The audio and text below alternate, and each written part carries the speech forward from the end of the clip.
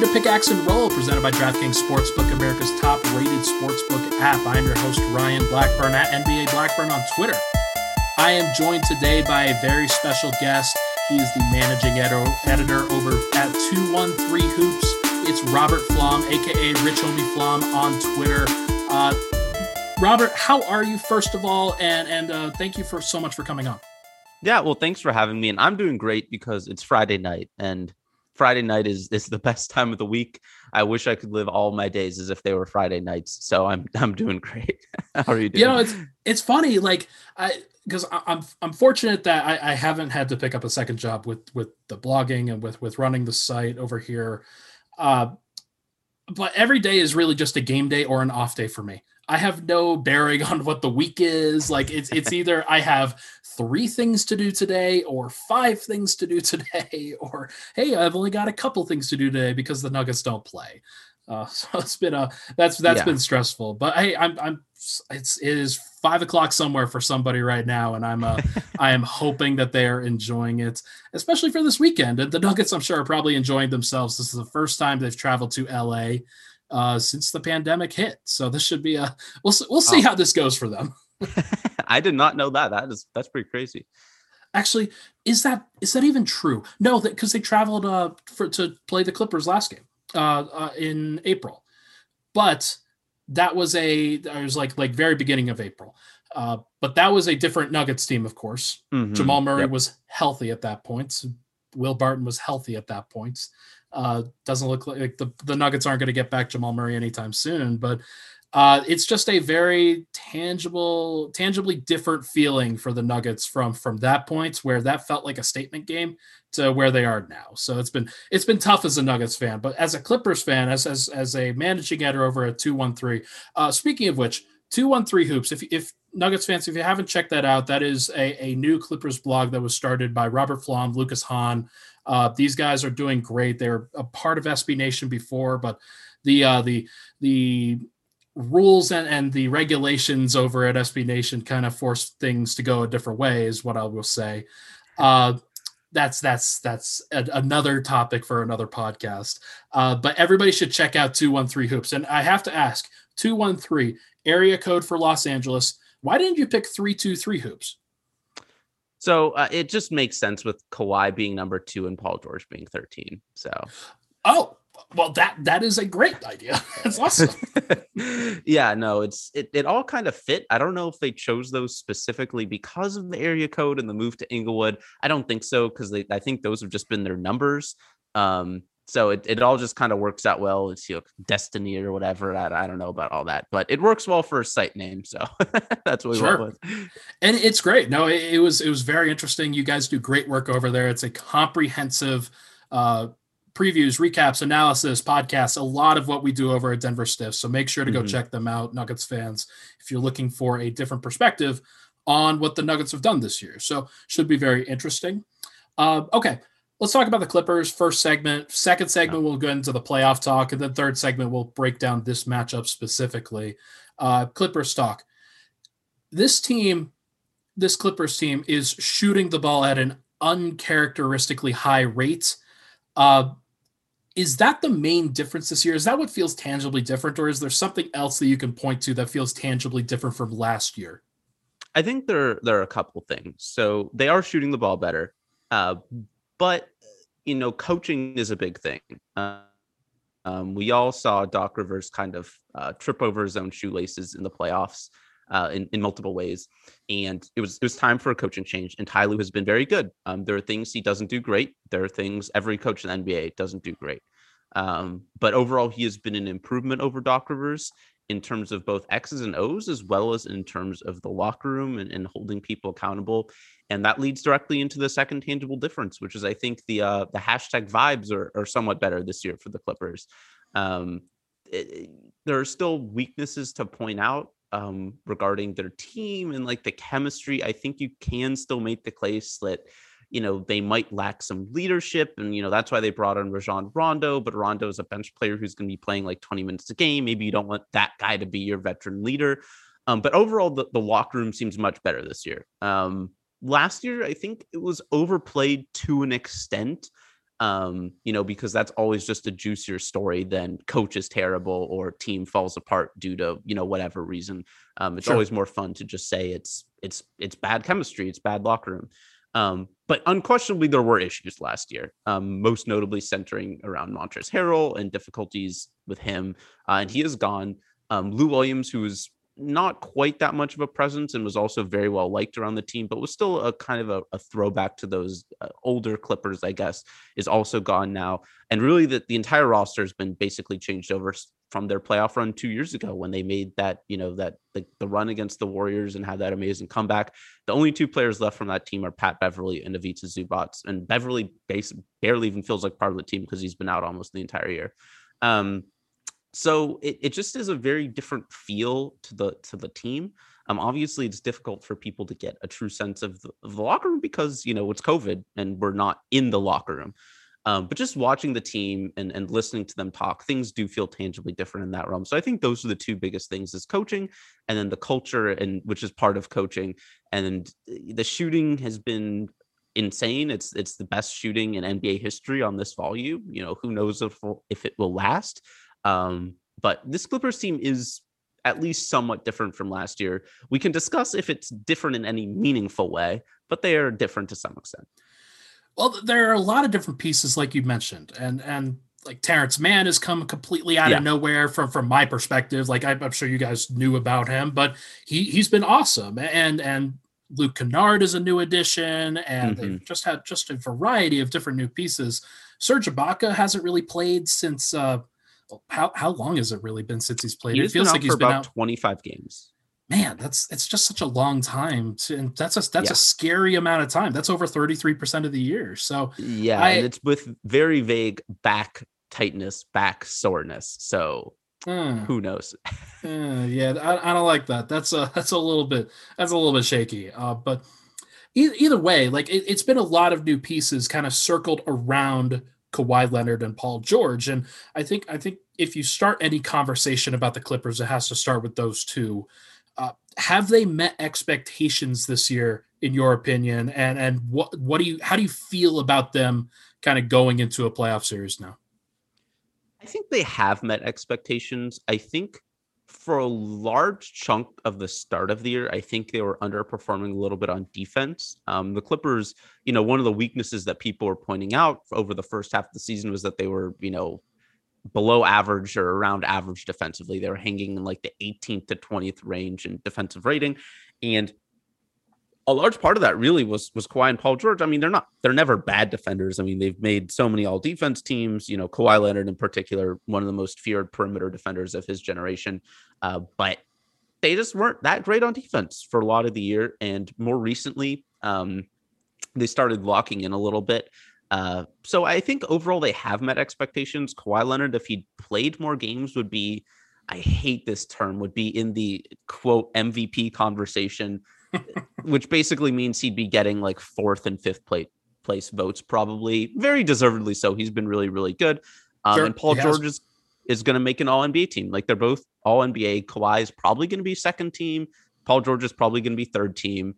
I don't think either should make an all defense team. One of them probably will, just for reputation reasons. But they've both been really, really good. And it's hard to ask much more than making, having your two superstars make all NBA teams.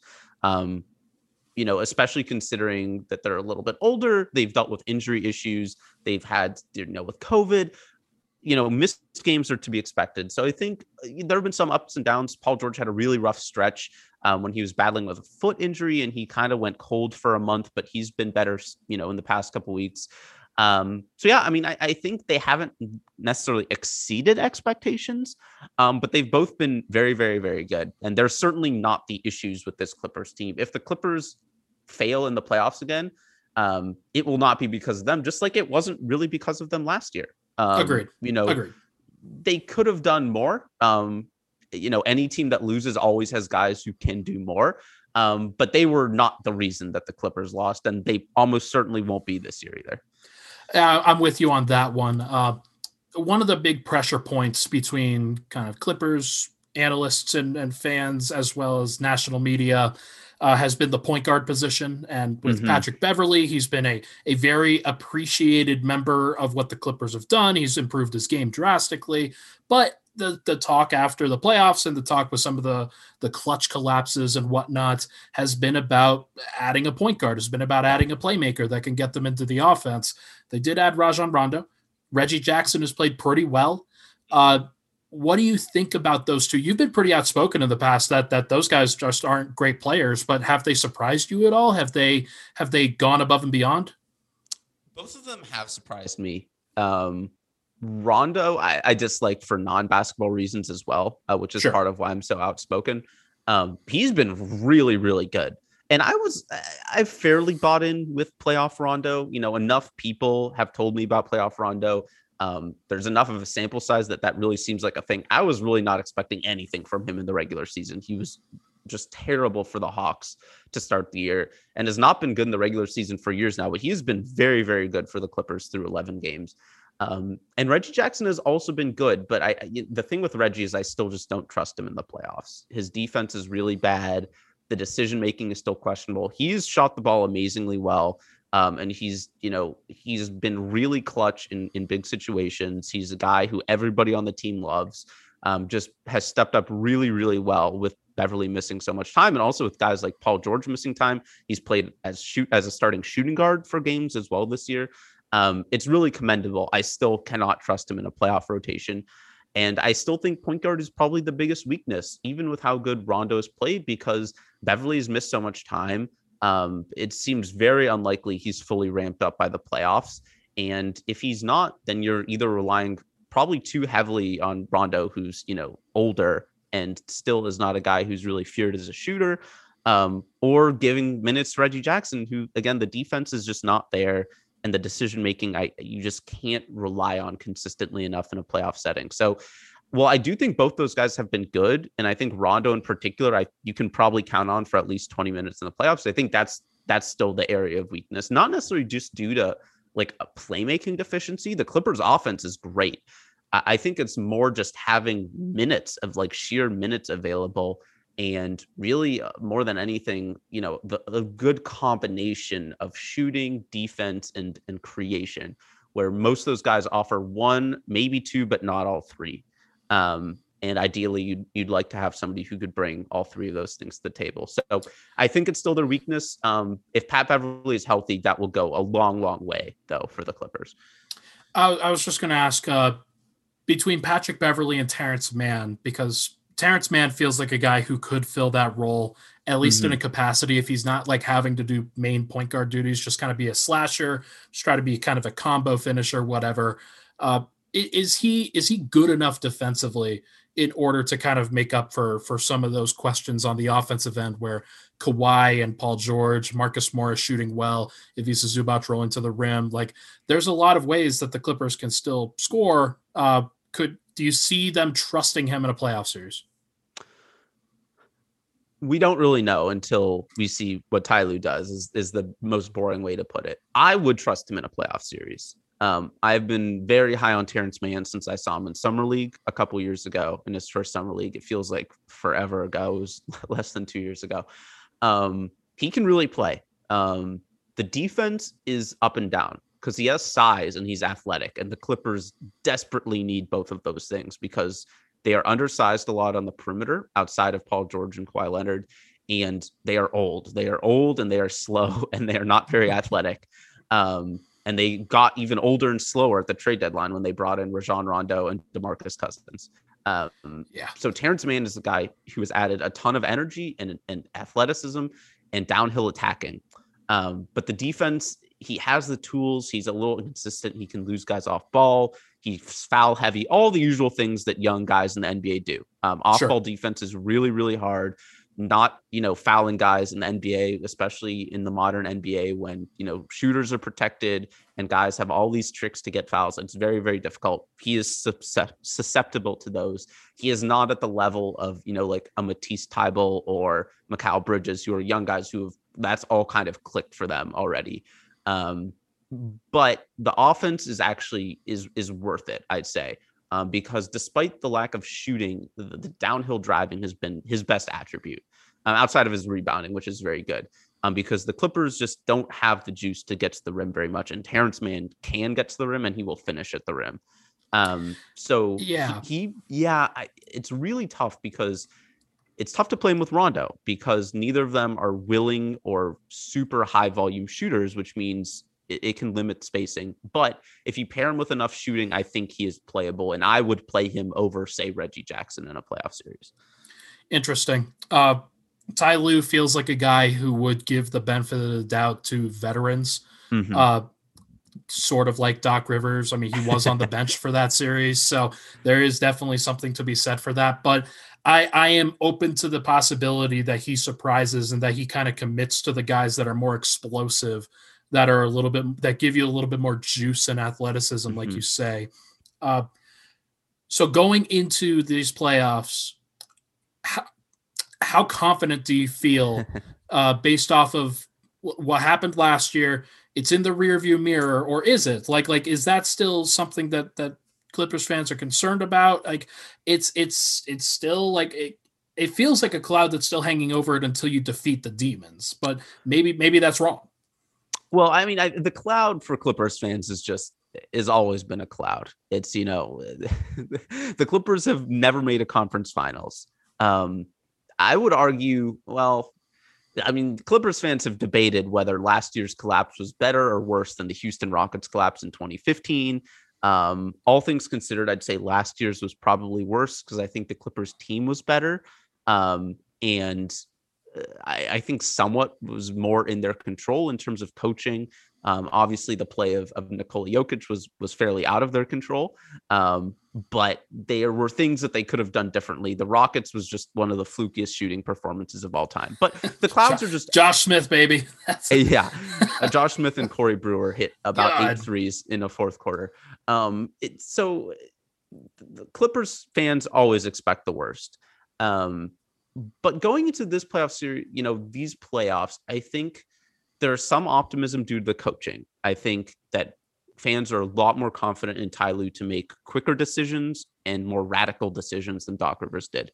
Doc went down with his guys. He was going to play Montrezl Harrell, 15 to 20 minutes a game, every game. It didn't matter if Nikola Jokic was, scoring on him with one hand while, eating Cheetos in the other hand. It did not matter what was going on. He was going to play Montrezl Harrell. So I think there is some confidence there.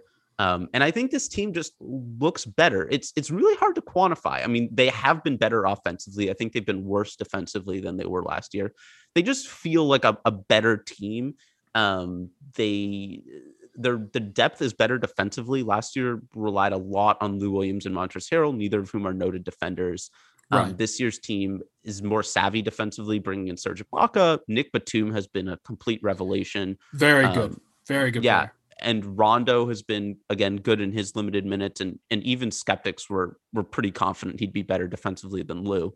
So I think there are reasons for optimism. At the same time, the Western Conference playoffs are going to be a bloodbath, and the standings it's impossible to know how things are going to shake out. Things are so close, both at 1 and 2, 3 and 4, 5 and 6. Like, all these races are very, very close. So, playoffs runs for every team, but the 2017 Warriors is a lot of luck. It's a lot of luck, teams, the Blazers, 2-3 years ago made it to the conference finals. That team was worse than probably 5 Clippers teams of the past half decade, but made it further because they got some lucky matchups. They had some injury luck break their way. And so to some extent, comes down to that. If the Clippers draw the Lakers in the first round, they match up well with the Lakers, but the Lakers have a player named LeBron James, and as everybody knows. Yeah. So I think Clippers fans are more confident, but it's hard to be too confident because the team has been up and down, and they're dealing with a lot of injuries, and there's still not really a lot of time for the team to gel and get cohesive. So I don't want to say that the clouds from last year in particular linger over, but I think just the Clippers cloud in general, just something is going to happen, and we just don't know what. We call it Nug Life over here. That's our thing. Nug life happened when Jamal Murray went down with a torn ACL, and they're the most talented team that they've ever fielded. So I totally feel it. I totally get it. But hey, let's pivot into some playoff talk after the break. I think this is going to be really important to discuss just how things are going to go and whether we could even get any grip on it at all. But let's take a break. We will be right back on Pickaxe and Roll. All right, Nuggets fans, this podcast is brought to you by DraftKings Sportsbook. It's almost post time in Kentucky. Horses and jockeys, they're making their way to the most iconic horse racing tracks in the world for this weekend's premier race, the Kentucky Derby. $100,000 in prizes is up for grabs at DraftKings in a free-to-play pool for your shot. You could get as much as $100K.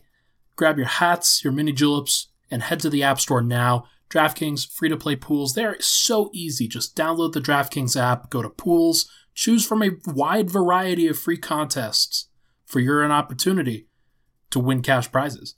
All you have to do is enter the pool and answer a handful of questions around what you think is going to happen this Saturday in Kentucky. Track the results of the race throughout the day. Questions will range from who will be crowned the winner, what the winning time will be, and so much more. DraftKings, it's safe, secure, and reliable, so you can deposit and withdraw your money at your convenience. Download the DraftKings app now and use promo code MHS to enter the free horsing race pool with $100,000 in cash prizes up for grabs. That's promo code MHS to get a free shot at $100,000 in prizes. Only at DraftKings. Eligibility restrictions apply. See DraftKings.com for details. We'll be right back on Pickaxe and Roll.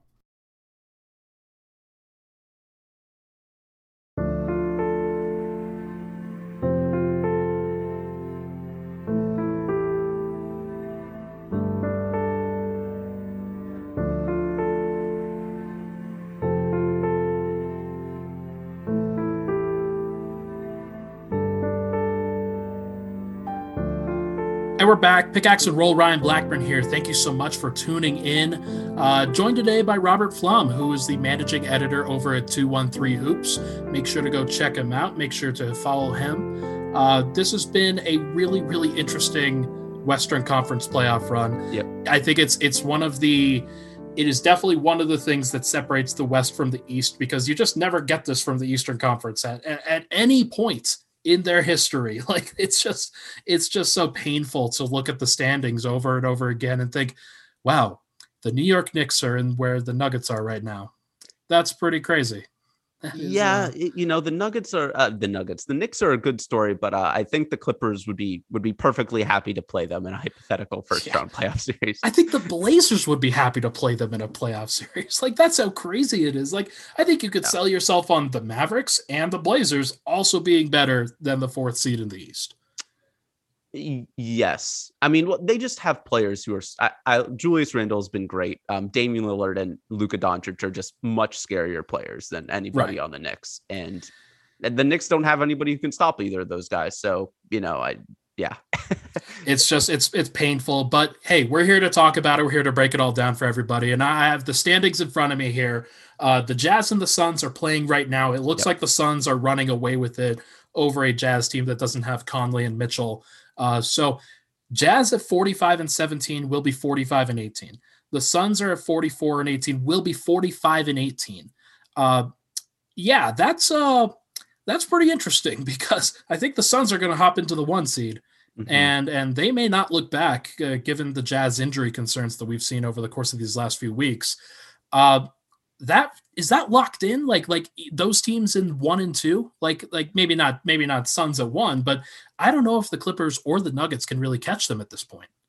I don't think so. The Suns do have a very difficult schedule. I was watching that game earlier before we started on the pod, and there was an infographic about how the Suns, they have, how many games do they have left? They have 9 games left after today. 7 of them are on the road, and 7 of them are against teams over 500.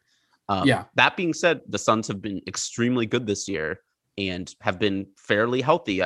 Jay Crowder's out right now. They just got Dario Saric back.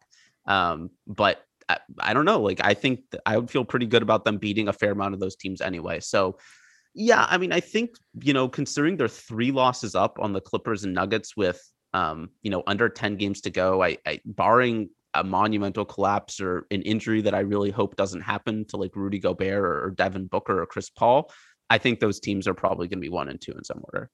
I think you're right. I think that at this point, like we could probably pencil those two in, just because. And the Clippers, the one thing that stands out with them, you've only got 8 games to make up. There just isn't as many opportunities for them. Like if they go 8-0, then great, then maybe they do it. I don't think they're going to go 8-0. Like I think the Clippers optimist wouldn't say that they would go 8-0. Am I right? They're not. They do have a few really easy games down the stretch, but I mean, I think like 6-2 and 5-3 is probably the most likely outcome. That's basically what they've been winning at most of the year. Yeah, 6-2. I could definitely see that. Like that feels very reasonable. But this game on Saturday is going to be one of those games that we're going to see how that one goes. I think the Clippers will probably win, and we'll get to that in the third segment. But okay, right now, Clippers at 3, Nuggets at 4, separated by half a game, 1 win. The Lakers at 5, they are currently 5 games back in the loss column. Looks like they'll win tonight over the Kings. That I was checking that score, and it just looks like the Kings aren't going to put up much of the fight in the second half in all likelihood. So probably pencil in a win for the Lakers there, but that might change. I still don't think that they're catching the Nuggets or the Clippers, though. There just really isn't enough time. So yeah. So we've got the top 4 kind of set. You've got the Jazz and the Suns at 1 and 2. Clippers and Nuggets don't have to worry about them yet. Clippers and Nuggets at 3 and 4. They're set. Not going to budge. The Lakers, the Mavericks, and the Blazers. I will throw the Blazers back into this because they've won some impressive games here of late. Lakers at 36 and 26 will move to 37 and 26. Mavericks at 35 and 27. So they're only 1 loss behind. Blazers at 35 and 28, so they're only 2 losses behind. So it is possible. Is it likely? We're just going to have to see. I am curious to hear your opinion on this one, though. How concerned are Clippers fans about seeding in general outside of a matchup with the Lakers? Not that concerned. It is really all about the Lakers. It's about avoiding the Lakers as long as possible. Okay. Because it's interesting. We were actually just asked this on Twitter today about maybe it's better to catch the Lakers early before they can build momentum. LeBron and Anthony Davis have been out a long time. They might be rustier earlier in the playoffs. And I think that's fair. I think you could make an argument that that's the case. However, you always just want other teams to have a chance to beat the team before you do. And sure. The Clippers in particular, I think even more than the Nuggets, are a team that like really needs a decent playoff run. Ideally, a finals or a championship, but I think at least a conference finals is like they really need to get there. Sure. And playing the Lakers in the first round means that there's a very good chance that they lose in the first round again. And if that happens, who knows? I mean, you can say, oh, they played the Lakers. That was just a really bad draw, but still this is a team that's supposed to win a championship and they're losing in the first round. So yeah, it's really just about avoiding the Lakers. I think, there are plenty of other things you can discuss about who among the Jazz or Suns we'd rather play, who among kind of those lower teams, Mavs or Blazers maybe would prefer to play, where the Nuggets factor in, even with, not having Murray and Barton and Morris also being out. Sure. But yeah, it's really just not wanting to play the Lakers in any capacity until the conference finals. So if that's the worst case scenario, you just want to avoid the Lakers at all costs. That's just not something that look, I wouldn't want to face the Lakers either. And the Nuggets are I think they're going to try to get away from the Lakers if they can. They may not have to do much because I think if, let's say the Clippers win against the Nuggets and they kind of separate there, they kind of, at that point, the 3 seed is going to be hard for the Nuggets to get because they have a harder schedule than the Clippers late. Mm-hmm. If the Lakers just drop to 6, that on their own accord, which is very possible given what the Mavericks schedule looks like, then that might be just the way that the Nuggets kind of avoid the Lakers at all costs, and the Clippers may just not be able to do anything about it unless they tank down the stretch. But what let's be beyond the Lakers matchup here. What is the best case scenario for the Clippers? Which team do you want to see of the Mavericks and the Blazers? Is what I'll say. I've gone back and forth on this. I think I think both teams are pretty similar. The Mavs have probably been the better team this year. I think, the Blazers have kind of infamously had a much inflated record compared to the net rating because they've won a ton of close games, but they have played better recently. Never really want to play Damian Lillard in a playoff series. But that being said, you don't really want to play Luka Doncic in a playoff series either. I do think the Blazers are a little bit scarier for as much as I laugh at them and call them frauds, and I do think they're frauds. Me too. I think, CJ is more dangerous than anybody on the Mavs. I am not a Porzingis believer in any way. Tim Hardaway Jr. is an explosive scorer. They have some very competent vets. Jalen Brunson's a guy who should get some Sixth Man of the Year love. They're very, very well coached. But ultimately, the Clippers, I think I really can't see a scenario where the Mavs beat them. Whereas the Blazers, it would be very, very disappointing. But I think there's more of an avenue for the Blazers to beat them in a 7-game series. Just if you get 2 Dame games and 2 CJ games, all of a sudden you're there. So I do think they would rather play the Mavs, and they did beat the Mavs in 6 last year against a Mavs team that was probably a little bit better last year. Seth Curry has been a big absence for them. Josh Richardson really hasn't played great. And I think this Clippers team is better. And yeah, I think the Mavs is probably the best case in the first round. And then the second round, I think the Jazz. The Clippers, I think, are just not that scared of the Utah Jazz. Maybe not scared of the Suns either, but I'm more scared of the Suns than the Jazz.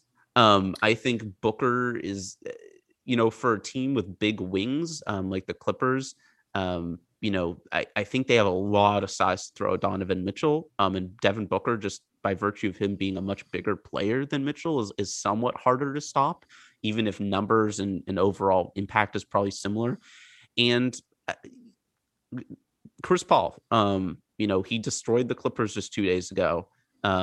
He is older. He can't really create his own shot at the rim anymore, but he is still Chris Paul. And I don't think the Jazz have a second creator like that. Mike Conley is very good. He is just not Chris Paul. I'm between those two. I'm more worried about Chris Paul getting into Paul George's head than I am about Joe Ingles again. That's not going to happen in this case. Yeah, I don't. Yeah, and also, the Paul George narrative is so weird. Like, those Thunder teams just weren't that good, really. Right. He and Russell Westbrook were really, really good, but the rest of that team, their third best player was like Steven Adams, and who else they have? They had like a pre-breakout Jeremy Grant, and Melo for one of those years. That's an anchor. Like, really bad Melo, awful Melo. So yeah, like, I'm not that worried about the Jazz. They're very, very good. Like, I don't want to knock the Jazz. They are clearly an extremely good team. Quinn Snyder is a very good coach. Mitchell is absolutely explosive, as we saw in the playoffs last year.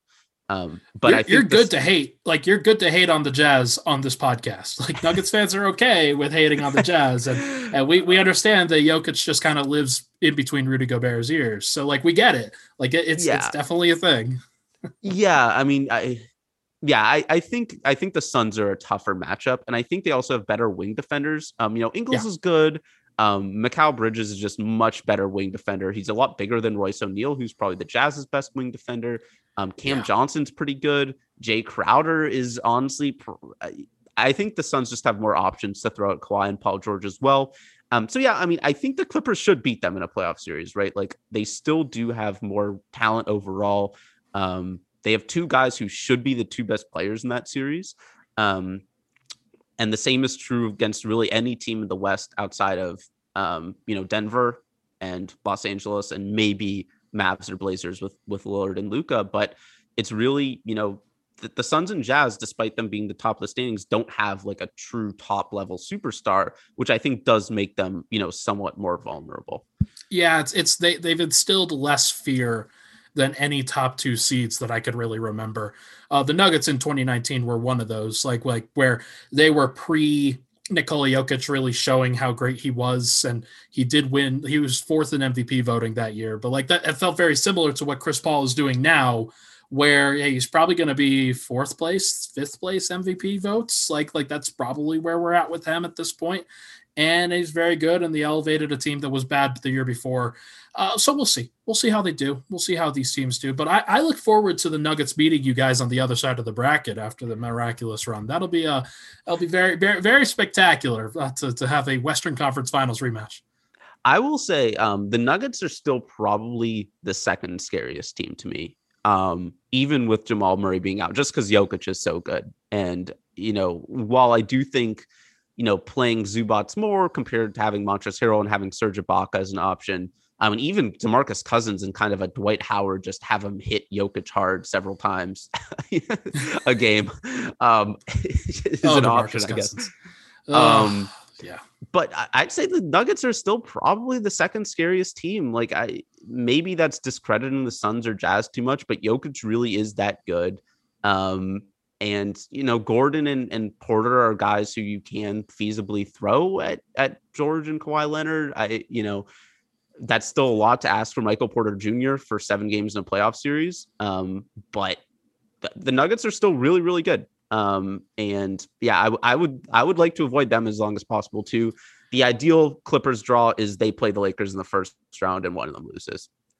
The thing that Michael Porter does really well on the defensive end is actually just moving his feet and matching up against big wings in isolation and things like that.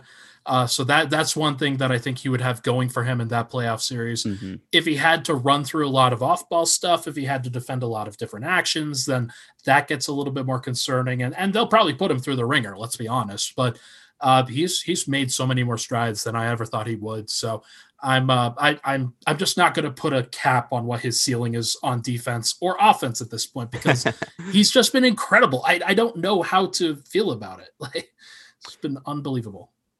Yeah, I mean, the Nuggets are really good. When I was doing the preview for the game tomorrow and I was writing that up, I mean, Porter Jr. I think is averaging 25.5 points over the last 10 games, I think, roughly, if my math is correct, and on crazy efficiency. He's improving a lot on defense.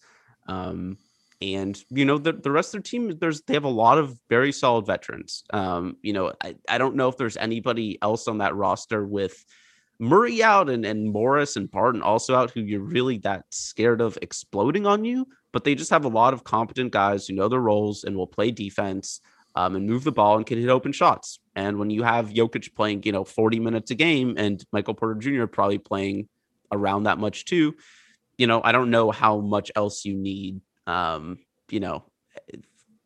would be nice to have more, but the Nuggets are going to be really good.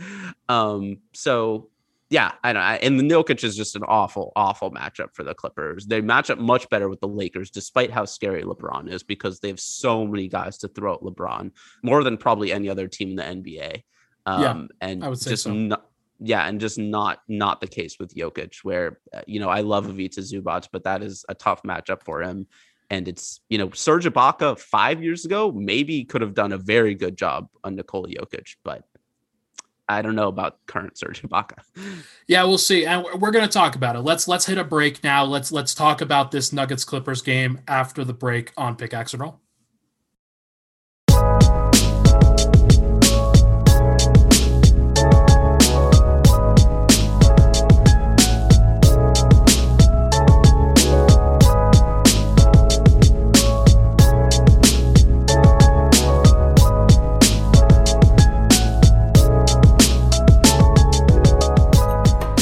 Back, Pickaxe and Roll. Ryan Blackburn here. Thank you so much for tuning in.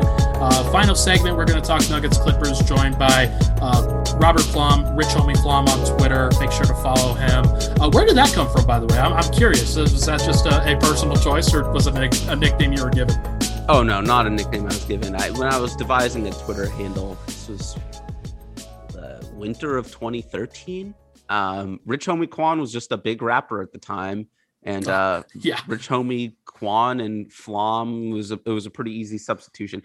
Yeah, every year fewer and fewer people get the reference, because I don't know if Rich Homie Quan is even releasing music anymore. But that is where it came from. I love it. Hey, it's everybody needs a story. Mine's NBA Blackburn. So it's really like it could have been a lot better.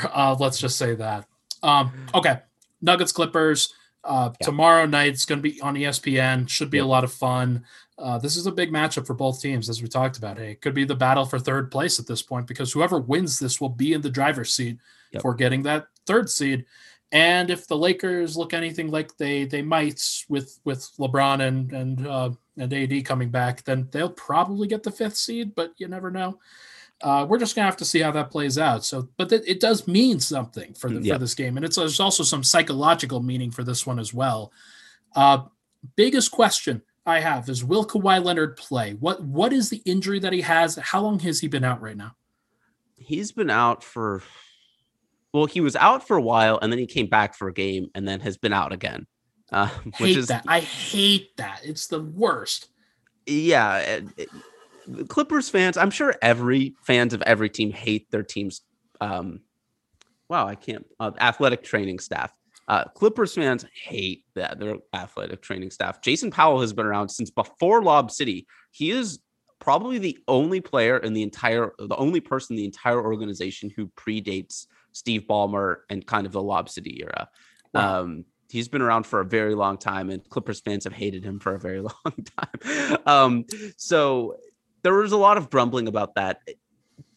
By most accounts, it seems to be precautionary, where he has some pain. It's not like a true serious injury, but they want to keep him healthy and rested for the playoffs, because if Kawhi misses the playoffs, and the Clippers are going to lose in the first round again, and that's just not going to be good for anybody. So there really hasn't been. They keep a very close lid on who's going to play and when they're going to play. Pat Beverly and Serge Ibaka have been not even ruled out with like weeks in advance. They haven't been given timetables. It's just been every game. It's just, are they going to be questionable or are they going to be out? So the Clippers generally do not announce much stuff beforehand. My guess is that he will play. The Clippers have 9 games left. At some point, they need to start getting these guys back in to get some rhythm into the playoffs. If it is precautionary, I mean, this is a really big game for the standings. So was Wednesday's game, and he didn't play in that one against the Suns, which the Clippers lost. But it's been another 3 days since then. And yeah, I have an inkling he'll play, but I wouldn't say I'm super strong on it. I think he probably will, but even if he does, my guess is he will have a minutes restriction of some kind. Yeah, it should be just, there's going to be some precautionary measures, I'm sure, taken. The realistic expectation, I would say, is you probably want him to play about 30 minutes. Like, he's not going to play 40, not going to play 35, probably at 30. And we'll just see like whether this game is close enough that matters towards the end, and then whether he goes in for a little bit beyond that minutes restriction. But we'll see. Yeah, I really don't know. I'm not as confident about the Clippers winning this game as you seem to be. This Clippers team is, you never know what to expect from them, which is not a great thing for a team that's hoping to win a championship. Yeah, it's just been so difficult for Denver of late to score, to put together competent shooting lineups around Nikola Jokic. Where, hey, Facu Campazzo is the second most reliable shooter around Jokic right now, outside of Michael Porter. Like, we're at that stage of this where PJ Dozier is starting, Aaron Gordon is starting. Aaron Gordon has just not been a good outside shooter for Denver, and that's been pretty difficult to stomach with Murray and Barton out. Yeah, but we're just going to have to see. We're going to have to see how they handle it. Obviously, Murray is out. Barton and Morris are out. They've been out. They've got hamstring strain, which is the worst. Yep. Because you have no idea like how long that could go, and it could just linger forever. The last time these two teams played, Murray had 23. He had some clutch shots at the end. Barton had 19, 4 assists. Morris didn't play, but Facu did. And Denver is going to be starting Facu Campazzo and PJ Dozier. So that's like, there are benefits to that from a defensive perspective, where PJ Dozier, really good defender, really impressive defender, somebody who I've been very happy with. He'll probably guard Paul George if they go back to Kawhi, Morris, PJ, and whoever's the point guard. If Kawhi does play, do you think he'll guard MPJ exclusively? Do you think they're not going to care? Like, how do you think they'll approach that? So if Kawhi Leonard does play, I think they will probably rotate him, Paul George, and Marcus Morris on him. Just because I think they'll want to give those guys a chance to take a crack at him. and slow him down, keep fresh legs on him, and probably don't care too much who's guarding PJ Dozier and Facu Campazzo, to be honest. And honestly, Yeah. Aaron Gordon even. Aaron Gordon is a very good player. I'm not sure he's somebody the Clippers are really that worried is going to torch them offensively. So I think those three guys will all take shots at him. If Kawhi does not play, I think it will be a lot of Marcus Morris because the Clippers are going to be trying to conserve Paul George's legs for offense. They will desperately need his scoring and playmaking and all that kind of stuff. And I don't think they'll want him chasing around Michael Porter Jr. and through off ball and all that kind of stuff that Michael Porter does. So my guess is if Kawhi does play, it'll be kind of a rotation. And if he does not play, I think Marcus Morris will probably draw that assignment, which is not great for the Clippers. But, I think, yeah. Terrence Mann also might get the call on him, I would say, but that is where he is not great defensively. He's playing off ball. I can very easily see him fouling Porter on a closeout or like on a cut where he gets lost a little bit. But Terrence Mann might get a call as well if Kawhi Leonard doesn't play. Yeah, that would be interesting. Denver's been in the situation with PJ Dozier out there, with Facu out there, with AG out there, that they just haven't had a lot of spacing. They've relied on Porter and Jokic in a two-man game and just off-ball stuff and to try to space the floor as much as they can. But it's been difficult, and it's not easy, to be clear. And that could be a situation with Morris guarding him, because teams at the Raptors did this last game where they just got as physical as they could with him. Mm-hmm. And that's what you want to do as shooters. You want to get them off their spots. Porter had his worst game in a while. He went 8 of 19 from the field, which is hilarious because that's really not a bad game. But it's been great to watch him. Assuming Kawhi does go, Denver's probably going to go PJ Dozier on PG, mm-hmm. Aaron Gordon on Kawhi, Michael Porter on Marcus Morris. But the good thing about those guys is I feel like they can all switch those matchups and feel pretty good about it. Yeah. PJ is 6'6", 6'7", over 200 pounds. So would he get muscled on a post up by Kawhi? Probably, but it wouldn't be the easiest thing in the world. And then PJ Dozier has been just really good defensively. That's been the identity shift with this Nuggets team, is that they've become a lot more of a defensive team of late than their reputation speaks for. Yeah, I mean, I've noticed that in a couple of games that I've picked up. But yeah, I mean, I think, it's interesting because Facu Campazzo has been good defensively, but he's just so undersized when the Clippers are at full strength. They are going to hunt him down relentlessly. As good as he is defensively, he's giving up like 8-9 inches to all of Morris, Paul George, and Kawhi. And I think the Nuggets would probably also live with Morris on Campazzo if that's the matchup. I think both teams would kind of be okay with that happening. It'll be tough for them if Kawhi is playing to play defense on all three of those guys with Campazzo out there. But defense is, something that, Austin Rivers brings, beloved former Clipper. Will be very exciting to see him back. I don't think the Clippers have played against him this year because he was cut by the Knicks. And I just think that the Nuggets, if nothing else, they play really hard. They are a team that does not give up very easily. And they just have, like I mentioned, they have a lot of just competent veterans, which goes a long way. You're bringing guys like Paul Millsap and JaMychal Green off the bench, who I know have both had their ups and downs this year, but are overall, on a game-to-game basis, you probably know a good amount of what you're getting. And they are guys who I think could play well against the Clippers front court, which is what I'm also writing about in my preview, which is, they're probably going to be playing a good amount of Patrick Patterson, DeMarcus Cousins, which is not the greatest defensive lineup either. So, I'm interested to see this one. Like, the Clippers have lost their last 2 games. Before that, they were playing really, really well. But they still don't have any answer for Jokic. And I don't know. I think if Kawhi is in, I think the Clippers should win. But if Kawhi is out, this could be a really, really tight game. It should be fun. The last time these two teams played, Ivica Zubac held Jokic to a really down game for him. I think it might have been one of his worst games of the year, actually. I doubt that happens again, but it certainly could, especially given the personnel that Denver has out there right now.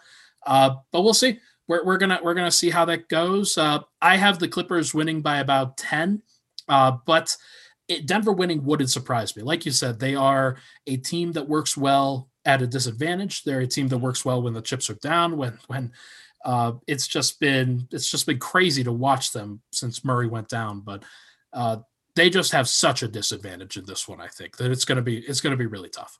Yeah, I think it really hinges on whether Kawhi plays or not. If Kawhi plays, the Clippers just have so much more firepower than the Nuggets will have.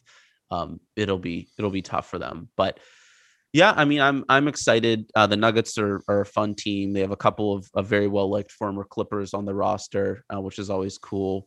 And yeah, I mean, the Clippers have plenty of weaknesses of their own, which, the Nuggets can exploit. I do remember the previous matchup, and Ivica Zubac is a very good defender.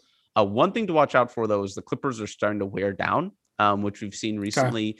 Okay. Their guys have played a lot of minutes because, they've had so many injuries and guys going in and out that they've had to rely a lot on like Reggie Jackson, who's not supposed to have a big role entering the season. He is notably not quite as sharp as he was a couple weeks ago, and Zoo is slowing down a little bit as well. He's still playing well. He's still a very good center, and the Clippers have had a couple of days off, with rest, so maybe they're in a better spot. But the past couple of games, there's been some slippage there. Those guys, their legs are definitely going a little bit, so it ends up being much more of a defensive battle, and it's a more low scoring game, surprisingly.